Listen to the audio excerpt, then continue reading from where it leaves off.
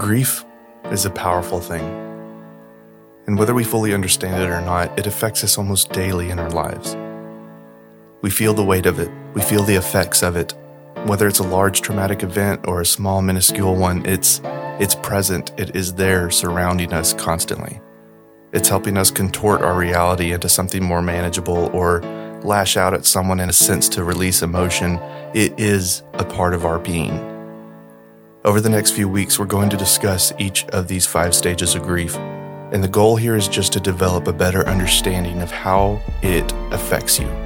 Finding its place in your life and understanding which stage you're in and how to get out of it and how to accept it is one of the first steps of healing. So stay tuned and get ready for part 1. You're listening to On the Rocks by Congratulations Network. Today's episode is Denial.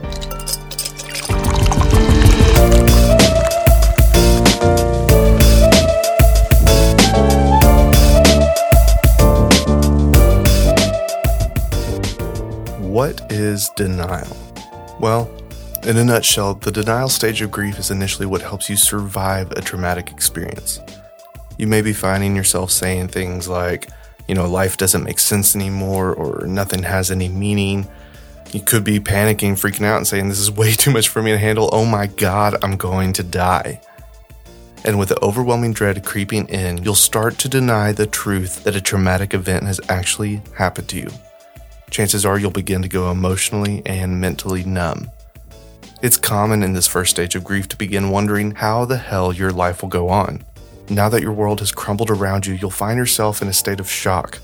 You'll start to notice that the life you once knew has effectively ended. You've been KO'd, traumatized, and your hopes and dreams are being pulled away along with any lingering confidence and joy you had left. If you were diagnosed for, say, a lethal disease, you might believe that the news is incorrect. A mistake must have been made, the test results got mixed up in the lab, and some other poor soul actually has it. If you receive the news that someone you love died, you may start thinking that, they identified the wrong body. If your spouse decides that they want to sleep with everyone else except you and sends you divorce papers, you may start thinking that they're suffering from a sudden onset of psychosis. The truth is, you aren't living in reality anymore. You're in the denial stage, and in the denial stage, we tend to live in a preferred reality. A preferred reality warps your brain. It assists you in conjuring up plausible plot lines to ward off any negative yet accurate perceptions. But actually, it's denial and shock that help you cope with your grief. See, denial sets the pace for your feelings and emotions. The saying goes, if you have to eat shit, it's best not to nibble. You simply bite, chew, swallow, and repeat. Denial simply makes those bites smaller. It seasons them with some salt, pepper, and garlic in an effort to make eating said shit less, shitty. Think of it as your mind's natural defense mechanism telling you, hey, there is only so much I can handle at once. You have to slow it down. Unfortunately, the amount of time you spend in denial isn't really up to you. For some of us, we actually get caught in these perpetuating loops. Our minds recognize the initial shock and then eases us back into comfort of our preferred reality, only to actually have us shocked once again after the veil is lifted. This cycle will continue until your mind feels that you are genuinely ready to start the healing process. But to help stop these perpetuating loops, we can use the advice of the 13th century poet Rumi. He says, if you desire healing, let yourself fall ill. See, your mind will do its best to protect you, but once you find yourself ready to wake up from a preferred reality and come back to the actual world and all of its glorious sufferings, you have to allow yourself to fall ill and begin feeling all of the emotions that come with it. You may be asking now, how do you allow yourself to fall ill? How do I exit the stage of denial? Well, first things first, you have to make time to work through all the details that happen to you. You have to adapt to your new circumstances. Unfortunately, this requires you to be brutally honest with yourself. You actually have to stare your trauma in the face. It's one of the scariest points. This is what you've been hiding from all along. But once you've adapted to a more accurate sense of the trauma you're facing, you're allowed to begin working through these steps. These come in no particular order. However, each one of these steps will establish a clear understanding of the emotions you're feeling and help you prepare for the next stage of grief.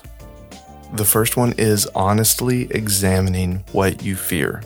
This is not the time to set yourself up for failure and use your fears as a way out.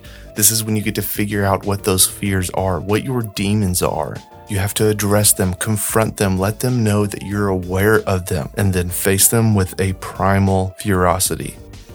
Simply addressing your demons and not backing down from them is a crucial step in exiting the denial stage of grief. The second one is think about the negative consequences of not taking actions.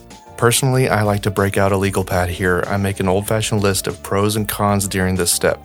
I try identifying the irrational beliefs of my situation, and you have to get as detailed and absurd as possible with it. Once you see a list of your options in front of you, things start to become clearer.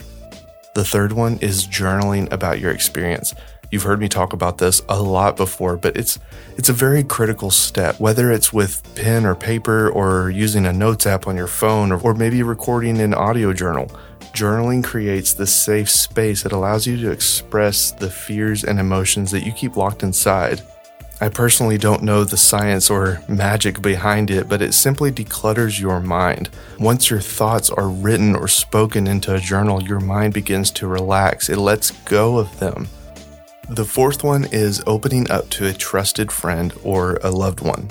You know, we're not meant to go through this life alone. Men especially struggle with this one. We have to find at least one trusted or at least safe person and just ask them to listen. They don't have to give advice, they just need to be there with you.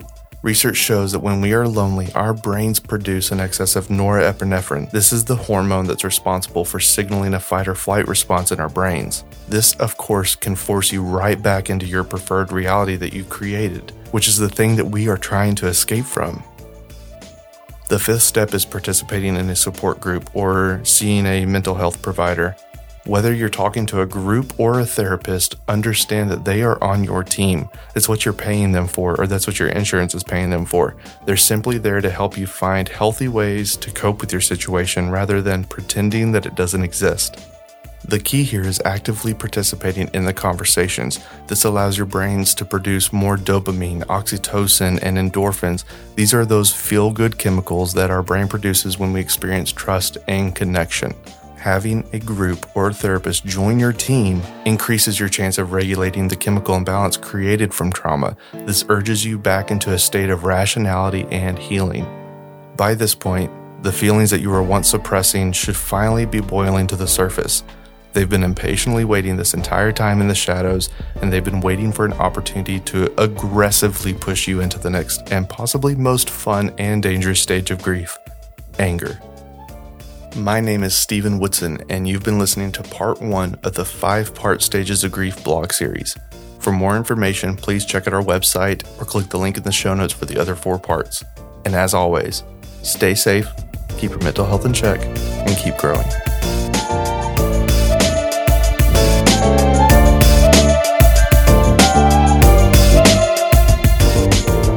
Thanks for listening to On the Rocks audio blog from Congratulations Network. For more information, please visit our website at www.congratulationsnetwork.com.